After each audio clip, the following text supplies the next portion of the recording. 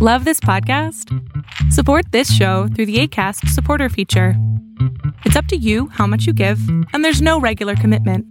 Just click the link in the show description to support now. Ever catch yourself eating the same flavorless dinner 3 days in a row? Dreaming of something better? Well, HelloFresh is your guilt-free dream come true, baby. It's me, Keke Palmer. Let's wake up those taste buds with hot, juicy pecan-crusted chicken or garlic butter shrimp scampi. Hello Fresh. Stop dreaming of all the delicious possibilities and dig in at HelloFresh.com. Let's get this dinner party started. Hey, it's Ryan Reynolds, and I'm here with Keith, co-star of my upcoming film, If, only in theaters May 17th. Do you want to tell people the big news?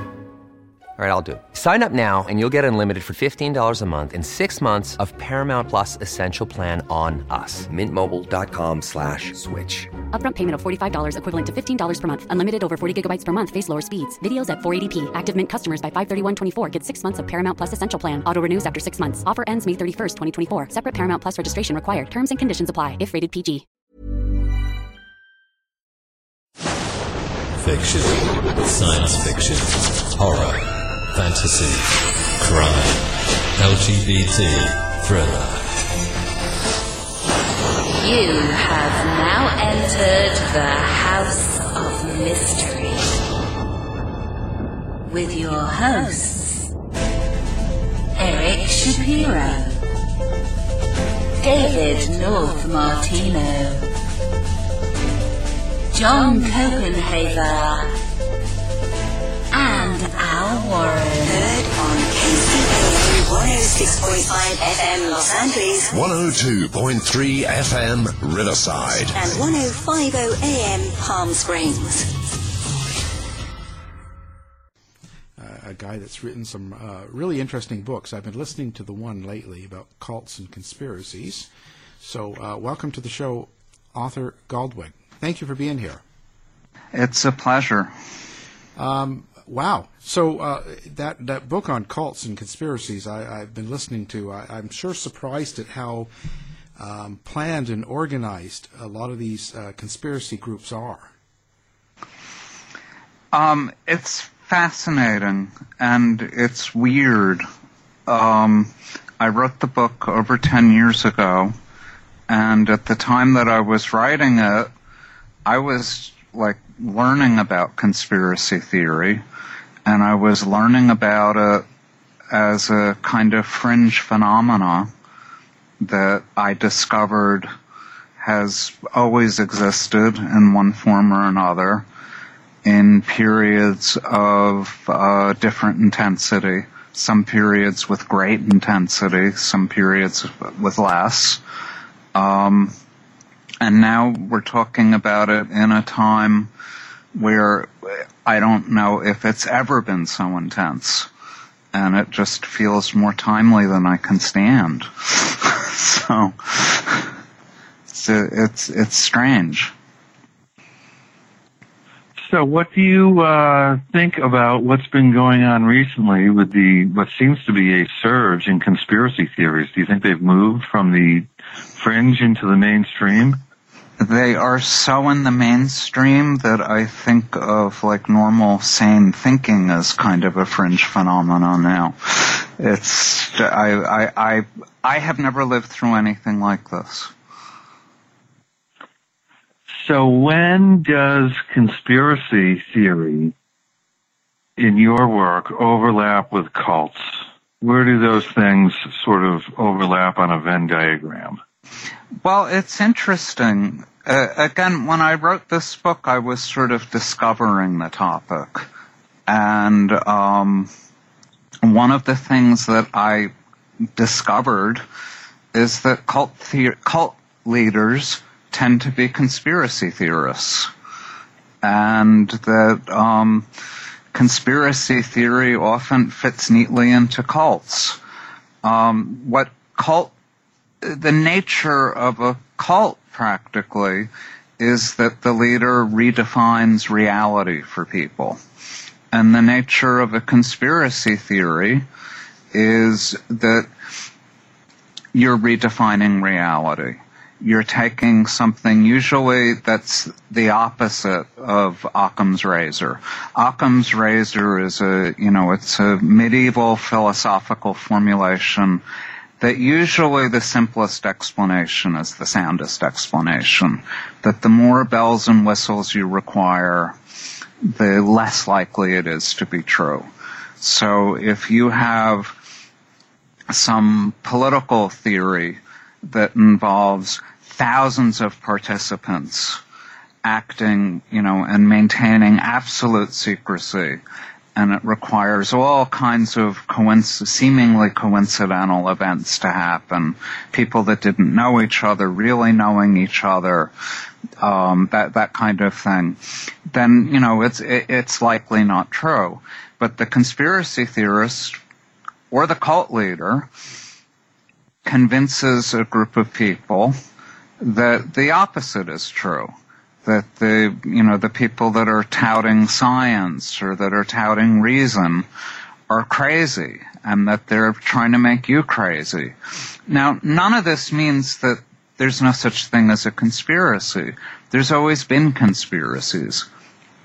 And none of this means that the subject of what a lot of cults believe in isn't necessarily true. I'm not a religious person, but I'm not a committed atheist. I'm open to a lot of religious ideas being true. Pretty much every religion began as a cult. I would say there's like two major differences between cults and religions. One is how many people belong to it, and the other is how the leader behaves.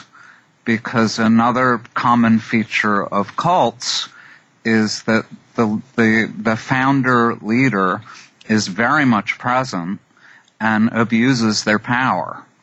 They not only try to control their followers' minds, they take possession of their bodies. They're rapists often, serial rapists. They commit acts of violence. But then with secret societies, cults, and conspiracies on this Venn diagram, you have dictators running a cult of personality that's fueled by conspiracy theories and so on. But again, we live in an era right now where some of the most powerful people in the country, people that aren't on the fringe at all, are proposing conspiracy theories as an explanation for the world. And we live in a country where at least, and I'm going to reveal my politics here, at least one of the political parties is functioning very much like a cult.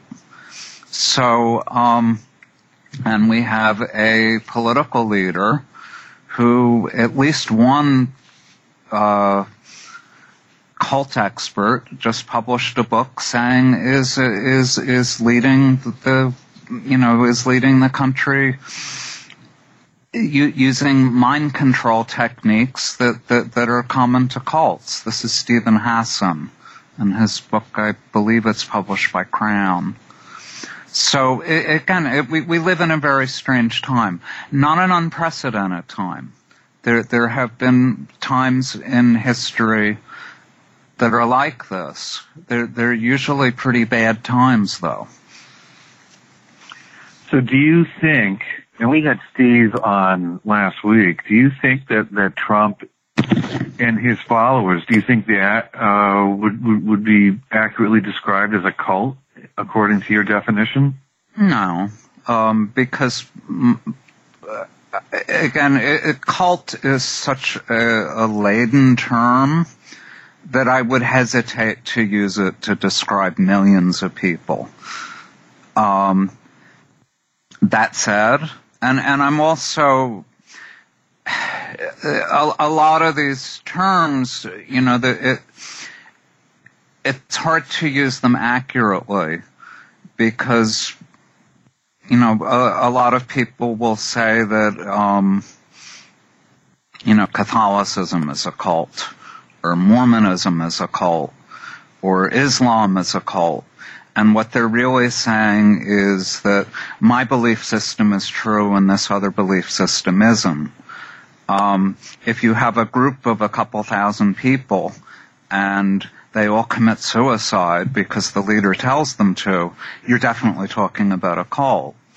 But what you do have with Trumpism is a willingness to believe the unbelievable, a sense that this kind of insular paranoid sense that the leader is not only has a monopoly on the truth, but is also a potentially victimized. Everyone in the world is out to get this guy, and but at the same time, he's the only person who can keep you safe. So it's that Venn diagram again. It overlaps in a lot of ways that are disturbing, especially if you're kind of a traditional person that believes in science and that believes in, that has a rationalist enlightenment point of view on things. So oftentimes when we use the term cult, we often have view in mind. So we're not always talking about, millions of people, but we see these sort of fringe groups. What makes people fall into groups like that? Like when you say cult, I usually think of, maybe the Branch Davidians or the people that flew away on the comet wearing the Nikes. So why do people gravitate to this? I don't know. I've obviously read a lot, and I've talked to a lot of people. I've read memoirs by people that were in cults and left them. I've talked to people. I've known people. I've observed. My sense is that rationality is very fragile, and that people can be very needy. The analogy that I keep coming up on with cults is violent, unhappy families. People that are abused by a parent usually reframe the whole world so that the parent isn't abusing them, because it's very, very hard to process that the person that you love more than anyone and the person that you depend on to keep you safe is hurting you. Cult leaders use techniques to control people's minds, but they can't control anybody.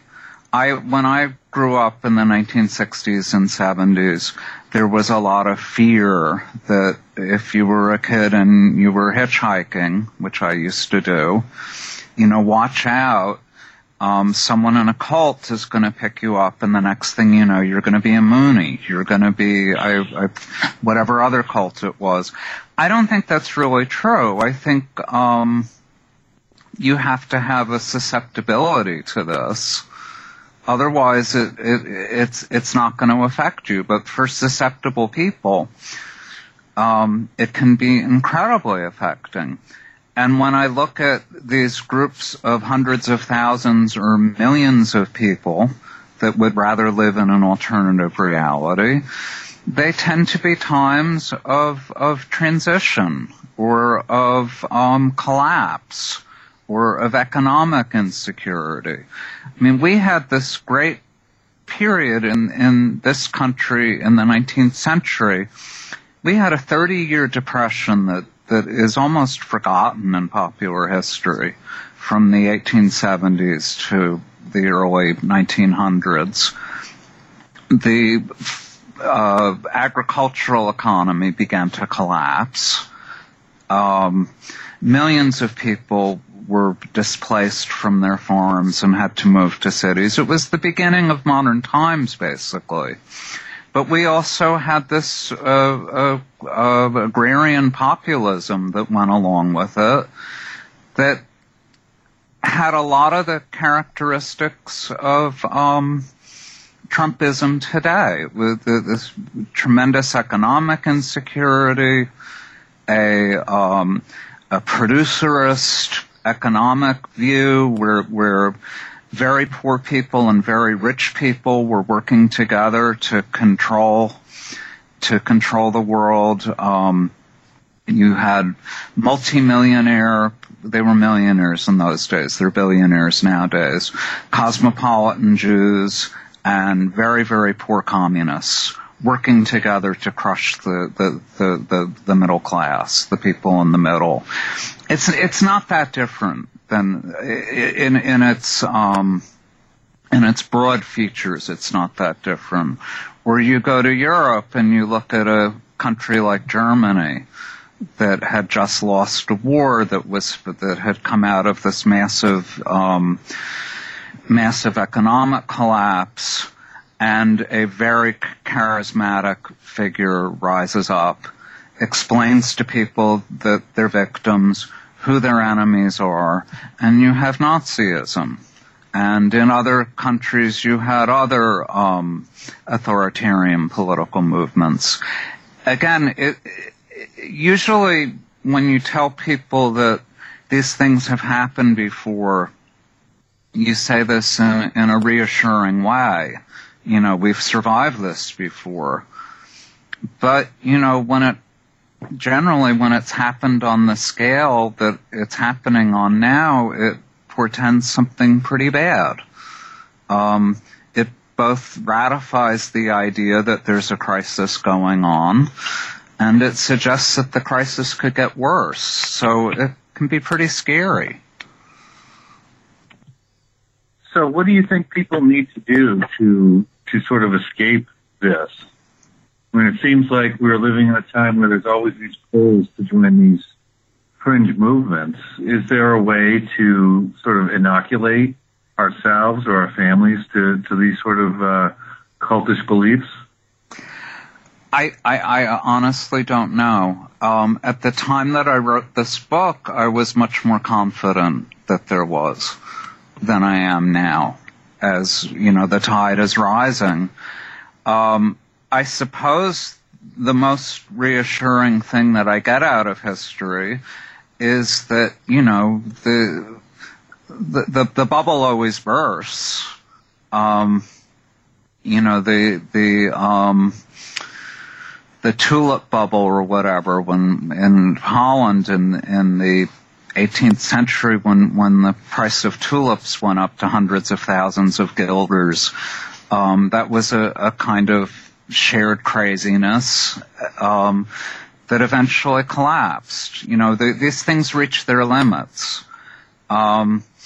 People are both human beings.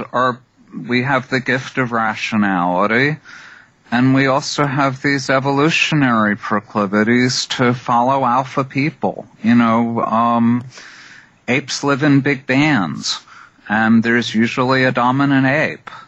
And eventually the dominant leader gets overthrown. I think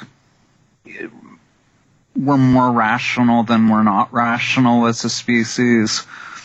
I hope in this country that you know, that the fever breaks, the bubble bursts, people go back to just being normally crazy instead of incredibly crazy. But again, as somebody that was writing about this 10 or 12 years ago, it's incredible to me how much more intense the phenomena has gotten. What are some of the stranger cults that you've researched? The one that my favorite, when the book first came out, I loved to talk about it, were the Hollow Earth groups. Because it's not like flat Earth, but instead Hollow Earth. Hollow Earth. And the reason I liked it so much is because it's like a metaphor for the whole phenomena of cultish thinking. And there was one group, I can't remember the name of it because I wrote the book a long time ago. It was a guy that was struck by lightning a couple times.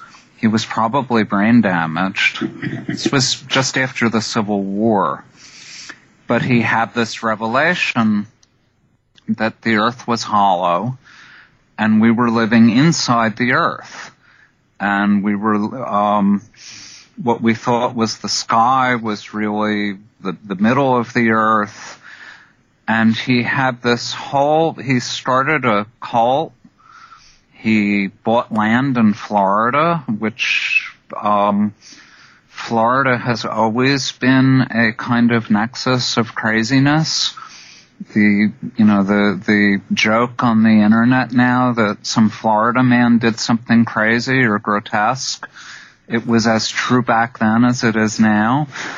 But he bought a community. He bought land and built a community, and they had a community there, and he was trying to prove that the earth was convex rather than concave by measuring it with these long boards.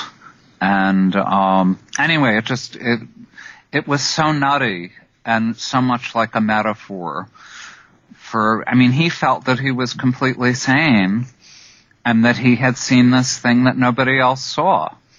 And he got some number of people, not millions of them, but, a few hundred people to follow him. And so that's one example of a really strange one. Of course, there's cults that are just horrifically violent, and that's, the Manson story. That happened over and over again. That happens over and over again. Not usually with strangers. It's usually the violence is enacted on members of the group or people that are considered enemies of the group. With Manson, it's very likely that Sharon Tate she was house sitting for somebody who Manson did consider an enemy. He was a music producer that he had made him promises that in Manson's view had broken promises to make him into a rock star. It's very likely that they weren't there to kill Sharon Tate, but to kill this guy who happened to be away. Those are some examples, anyway. Where does the conspiracy theory then sort of overlap into cults? Like, why do the cults employ conspiracy theories? Is it to explain their status? For example, how come our beliefs haven't taken over the whole country, and then they have a reason for it? It must be a conspiracy against us. Is it that the cult is founded on a conspiracy theory, like these people are up to no good and we need to thwart them? Where does the conspiracy theory sort of play into their ideology usually? I think that and again, I have to stop for a second and say, like, not all conspiracies are frauds. Not all crazy ideas are really crazy. Some crazy ideas are actually great discoveries. The earth isn't flat. People thought the earth was flat at one time. The sun doesn't revolve around the earth. The earth revolves around the sun. There are these startling discoveries. Somebody that people thought was a good person turns out to be a bad person. A group that people thought was relatively benign. I mean, there was a time when you would say there was a whole industry in this country, there was a whole publishing industry based on the idea that Catholic priests were sexually abusing innocent people. And that there was a best-selling memoir in the 19th century about this nunnery in Montreal where young women were systematically abused. And a rationalist, a debunker, a professional debunker went up to Montreal and proved that the whole thing was crazy. But 20 years ago, 30 years ago, if you told people that there were dozens and maybe hundreds, maybe thousands of priests that were getting away with abusing children, that there were bishops and cardinals involved in this conspiracy, people would have said, oh, that's a conspiracy theory. It can't be true. So you have to be careful about the things that you dismiss. But to go back to your question, I think that the followers of cults have a need to live in an alternative reality, one where they feel much less threatened and insecure, where they're, if you feel like a economically and socially powerless person, and you join a cult where you become one of the very few people in the world that have access to the truth, then your status turns upside down, and it's a fantastic thing. And the cult leader, it's the mirror image of it. The cult leader doesn't need to feel stronger themselves. They need people to feel weaker and more dependent on them. They already have this overpowering sense of strength, and they want to enact it. But what's interesting when you study the human brain, and when you read, when you read experimental psychology, objectivity is hard to come by. Our eyes play tricks on us, our brains play tricks on us. A lot of things that we think are true are not true. We're all susceptible. This is why, psychedelic drugs can have the same effect on people that joining a cult can have on people. Where you could just, you could be mentally ill. On the other hand, you could be much more acute than a lot of people and stumble on something that's true. We have a lot of trouble wrapping our minds around really, really advanced physics, because you have to know math to understand it.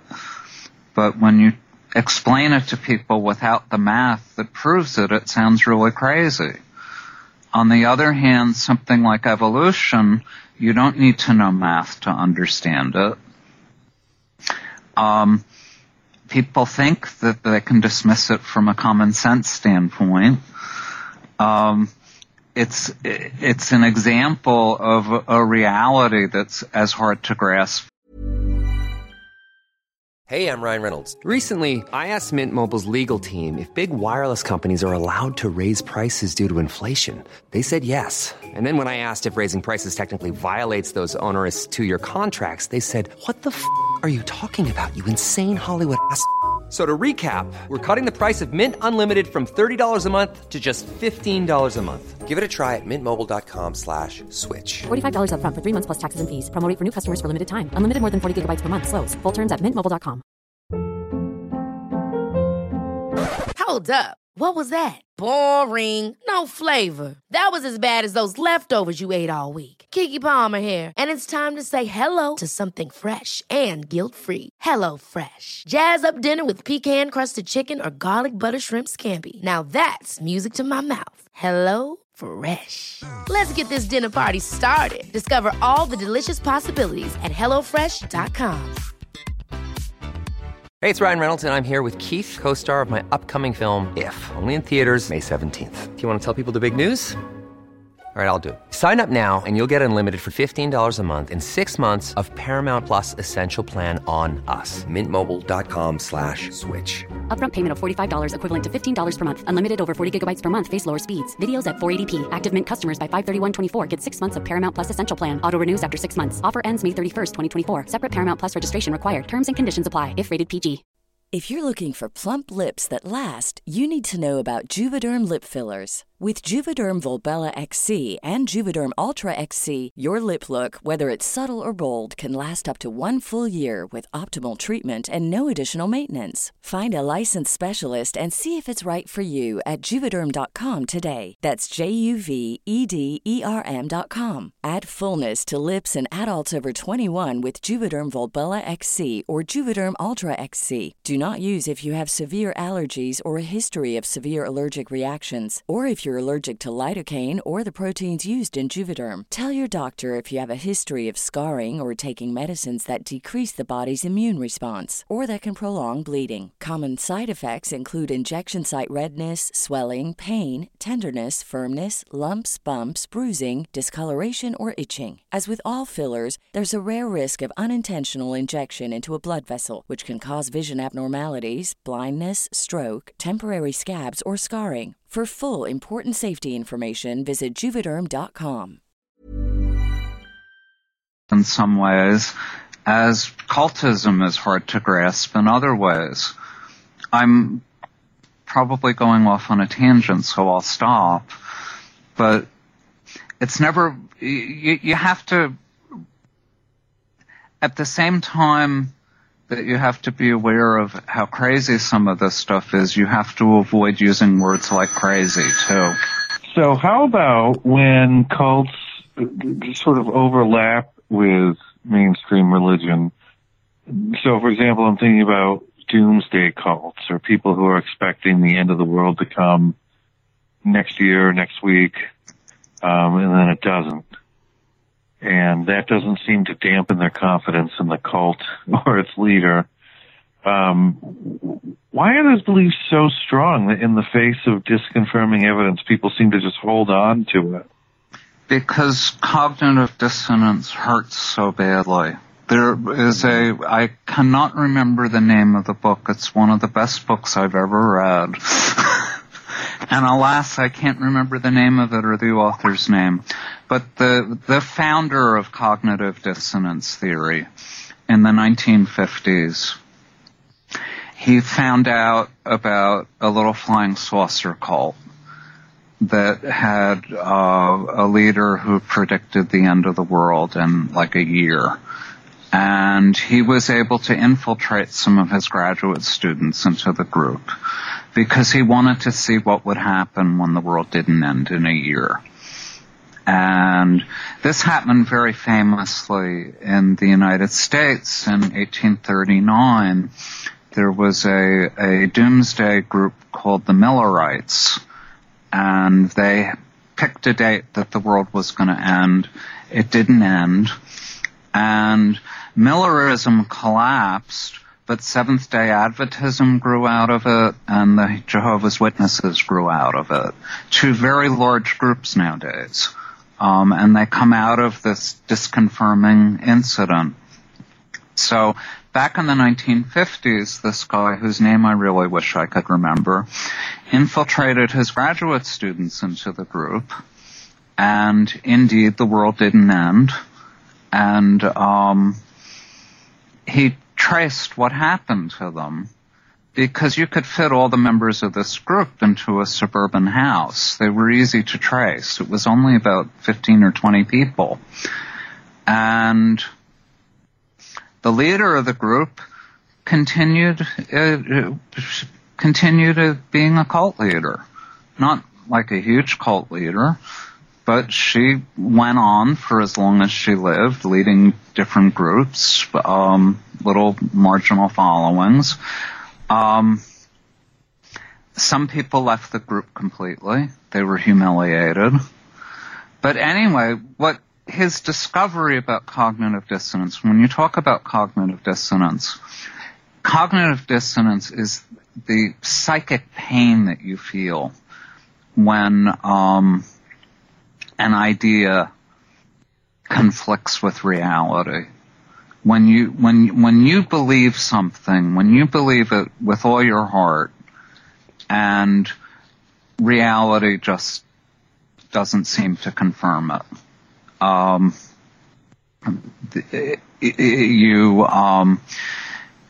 You love your spouse. You just adore your spouse. and everybody tells you that your spouse is cheating on you.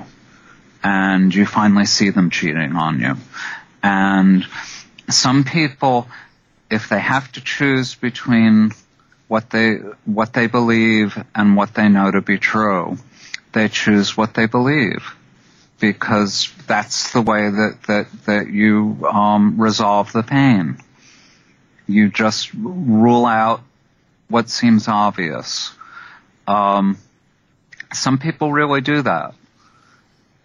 It's very, very painful to have to give up a belief that you hold dear. It's easier to build a crazy machine with 1 million moving parts that will prove that my spouse isn't cheating on me. That was really that was really her long-lost brother who has a different name, and what I saw I didn't really see because they wanted me to think this so that I would. And it's a kind of craziness, but it comes out of a place of pain and a place of need, I think. I don't feel threatened by the members of cults particularly. I feel very threatened by their leaders and what they can make the members of cults do, because they can send them off to kill people sometimes. But anyway, there's very, very good psychological books on what makes up an authoritarian social group and how it functions, and with the tools that the leader does to chip away at people's agency and their sense of reality and so on. It's all fascinating to me. I believe a lot of it, but I'm not a psychologist myself. I'm kind of an interested humanist, and I feel the pathos in a lot of this. I feel bad for people. I feel bad for people that live in a alternate epistemic system, an epistemic bubble, as it's called sometimes. It's sad. It speaks to me of great pain. Is there a role for the government to play? I mean, we've been talking about cults and how they resemble, violent families, or, the word violence has come up a few times in this discussion. Is there a role for the government to sort of address this? I mean, obviously there would be free speech issues and freedom of association issues, but is there a point where, cults, move beyond that? I mean, is there a point to step in, after violence is committed or before violence is committed, or? Well, 10 years ago, a scholar and government official wrote an essay where he suggested that the government try to plant people in cults and change their way of thinking. And boy, did it backfire. Because he was talking specifically about hate groups, which is a whole different phenomena that I wrote a book about that's related to this. But it both validated the paranoia of these groups. Look, the government really is going to infiltrate people into our group and try to change our way of thinking. Who's the conspiracy here? Who's trying to distort reality? Who's trying to change us? It was, so, no, I mean, if you're going to try to inoculate the country against a specific group, you're probably going to get in trouble. On the other hand, if you're in law enforcement and, there's a known hate group that's preaching violence, yeah, you should watch it. You should be aware of it.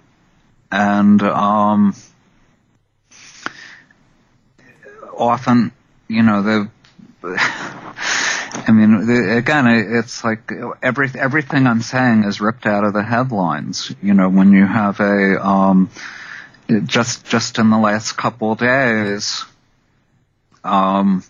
Stephen Miller's emails that he was sending to Breitbart when he was working for Sessions, when Sessions was still a senator and he was working for him, he was pitching article ideas to Breitbart about how evil immigrants are, or he was sending them articles from the publication of American Renaissance, which is it's basically a hate group.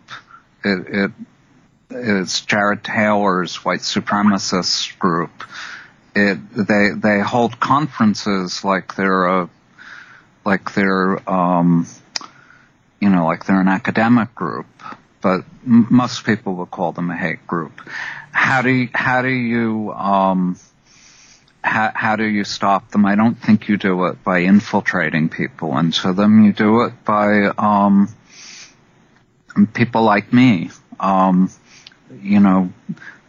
trying to other people writing books that are saying, look, we have this phenomena. There is another side to this. There's a way to understand this. Can you cure the people? I don't know. Again, not everybody is susceptible to this.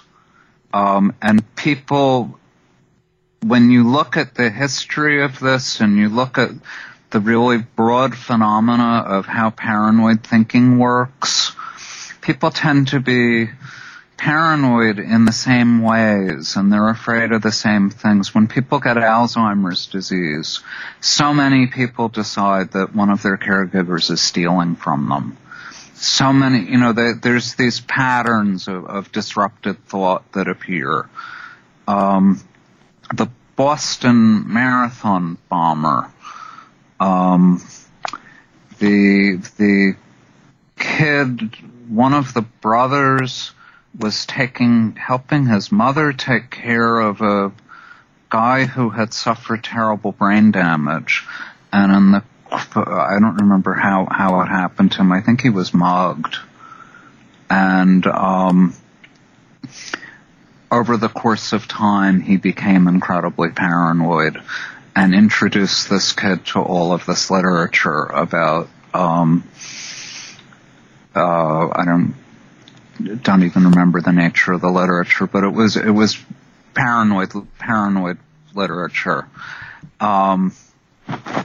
There's a connection, I think, between sometimes it's brain damage, sometimes it's brain structure, sometimes it's psychological damage, psychological vulnerability. Not everybody falls for this stuff. And that's something that you need to remember, even, especially in a time when so many people seem to be falling for it. Well, it's never going to be everybody.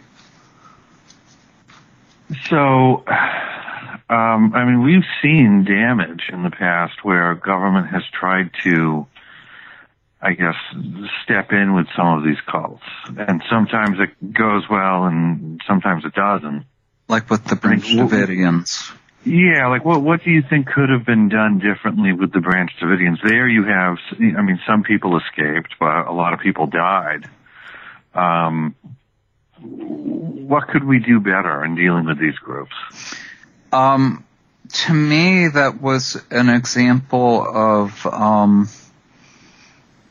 it's like when somebody calls the police because a family member hasn't taken their insulin and they're walking around disoriented and the police come and shoot them. That was that on a very large scale. Mm-hmm. I suppose they were afraid that the kids were being harmed, but they weren't going anywhere. And I think, when people aren't going anywhere, when you surround them and wait them out, you negotiate with them. There was this impatience, I think. I mean, I think the Branch Davidian story, it's a terrible story. It's a horrible mistake.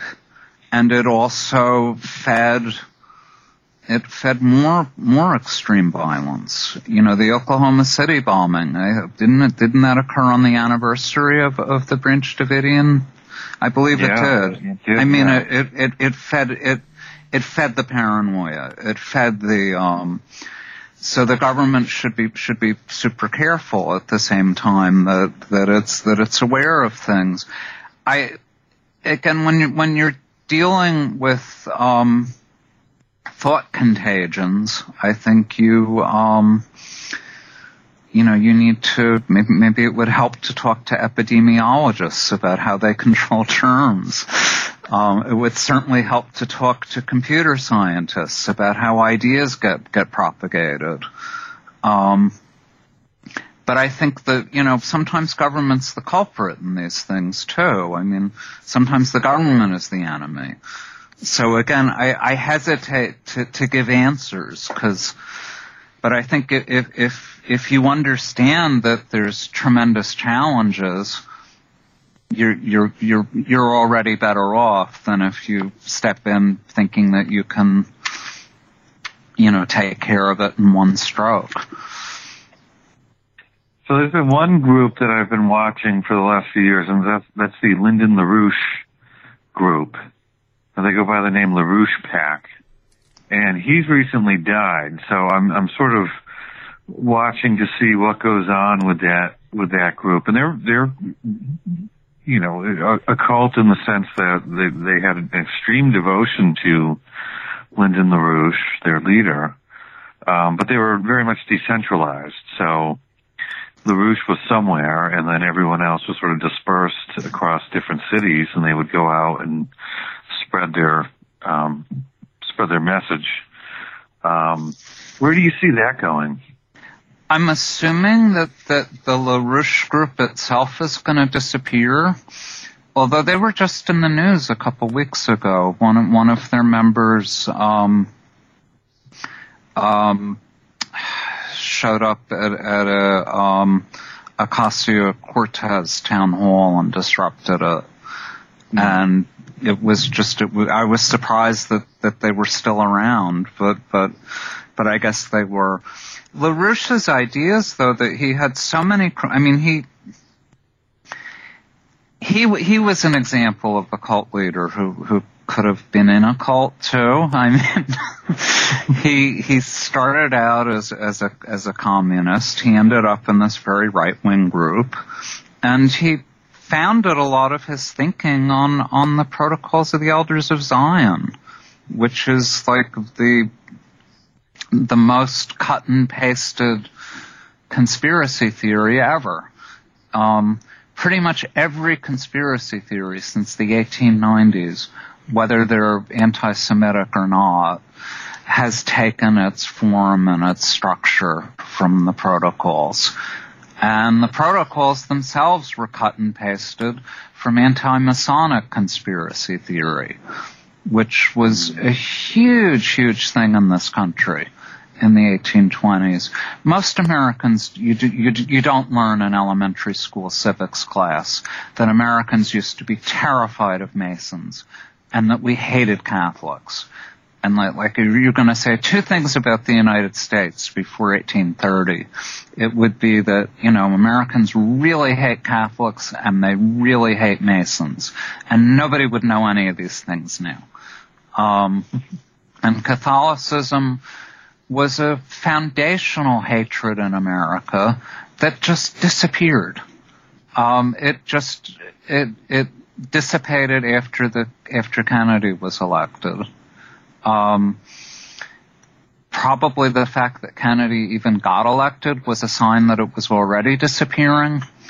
But, I live in Brooklyn, and Brooklyn is just full of abandoned Catholic church facilities, monasteries, nunneries, gigantic churches, schools, parochial schools that aren't in business anymore. Because American Catholics used to have a completely separate social infrastructure. They were taught in separate schools. They had, it was just, it's gone. This is a whole side of America that's just gone. It's changed. Some things really do change. I think America was never an anti-Semitic country in the way that European countries were. There was a lot of anti-Semitism in the country, but we didn't have the government wasn't propagating it. A lot of the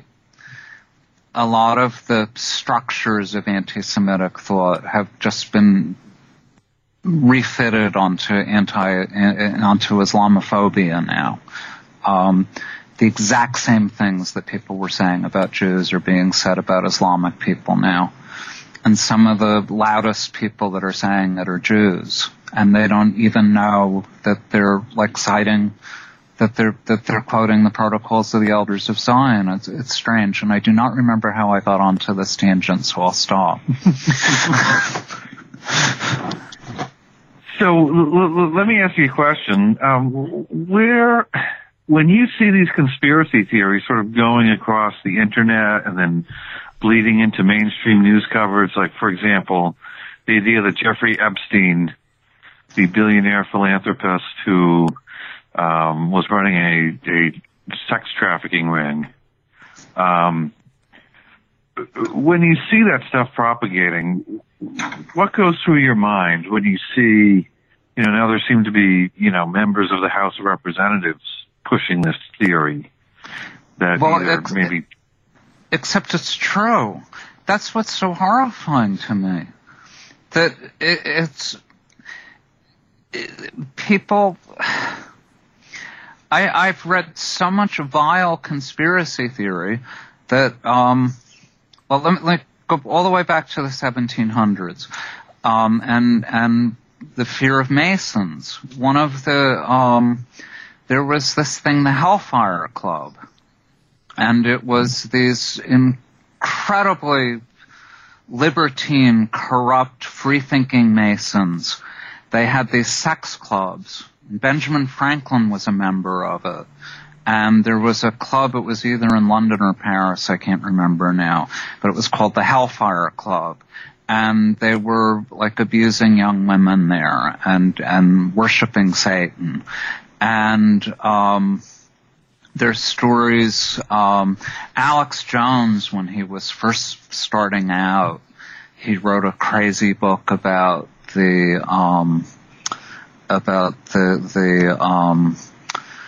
summer camp for millionaires in California. I can't remember the name of it, but Bohemian Grove. And he infiltrated it, and he saw this pageant that they've been putting on there since the 19th century, and he interpreted it as a cannibalistic rite from ancient Babylonia. Crazy stuff, and described all this, this human sacrifice and blood drinking and sex stuff, and it just sounds insane. And then you've got this Jewish billionaire with ties to extremely well-known scientists and political figures, and he's doing this. He has it. It's real. It's true. It isn't a made-up thing that he was abusing all these women. And then he dies in jail, in a place where people were supposed to be watching him. I think that it's very plausible that he commits suicide. If I were him, I would have committed suicide. He was not happy at all being in prison, and he had dodged that bullet once. He wasn't going to dodge it a second time. But I'm not going to get up on a pulpit or go on the radio either and say, how could anyone think something as ridiculous as that somebody killed him? Because lots of people had reason to kill him. I don't know. This is why I said at the beginning of this conversation, I've been thrown for a loop by this world that we live in now, where some of these things that 10, 15 years ago I would have said are just crazy. This could never happen. The government wouldn't be propagating theories like this. Only people on the fringe would, or very bad people in the government that don't really believe it and are doing it to get some advantage, because they're demagogues. We're living in times now where some of this stuff turns out to be true. Maybe some of this is, maybe some of the reason that conspiracy theory is so incredibly tempting for some people to fall into is because some of it's true. It's human nature that very, very rich people test limits. Maybe it's actually true that if you, that more billionaires do bad stuff than more middle class people. I don't know. There aren't that many billionaires, so you can't really do that much statistical studies of them. There's only, I think, 600 in the country. And Epstein probably wasn't really a billionaire either. But he was exactly like something that a conspiracy theorist would have made up. I mean, I was really thrown. I was flabbergasted. I'm not saying that it's all true, but that one really threw me. Wow. Well, our time is coming to a close. And now, do you have a website that people can go to if they want to look you up? Check out your books? Yeah, I haven't written a book for a while. I don't have anything that I'm currently selling, but I have a website where I write about my ideas occasionally. And all my books are listed on it and reviews and so on, and it's just arthurgoldwag.com. I have an uncommon enough name that I don't have to do anything fancy. We'll have that. We're going to have that linked up on our site too, so people can just do one click. Again, our guest has been Arthur Goldwag. Thank you so much for having me. You've been listening to the House of Mystery radio show. To find out more about our guests, hosts, or shows, go to www.houseofmystery.com. Show's over for now. Was it as good for you as it was for me? Well, good night. This has been a production of Something Weird Media. I'll be back.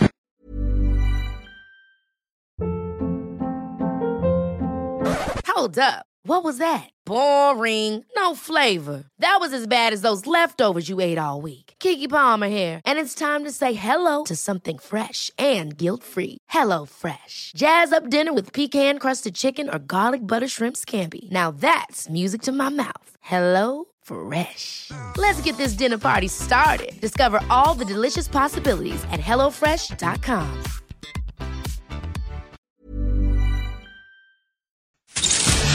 You've been listening to the House of Mystery radio show. To find out more about our guests, hosts, or shows, go to www.houseofmystery.com. Show's over for now. Was it as good for you as it was for me? Well, good night. This has been a production of Something Weird Media. I'll be back.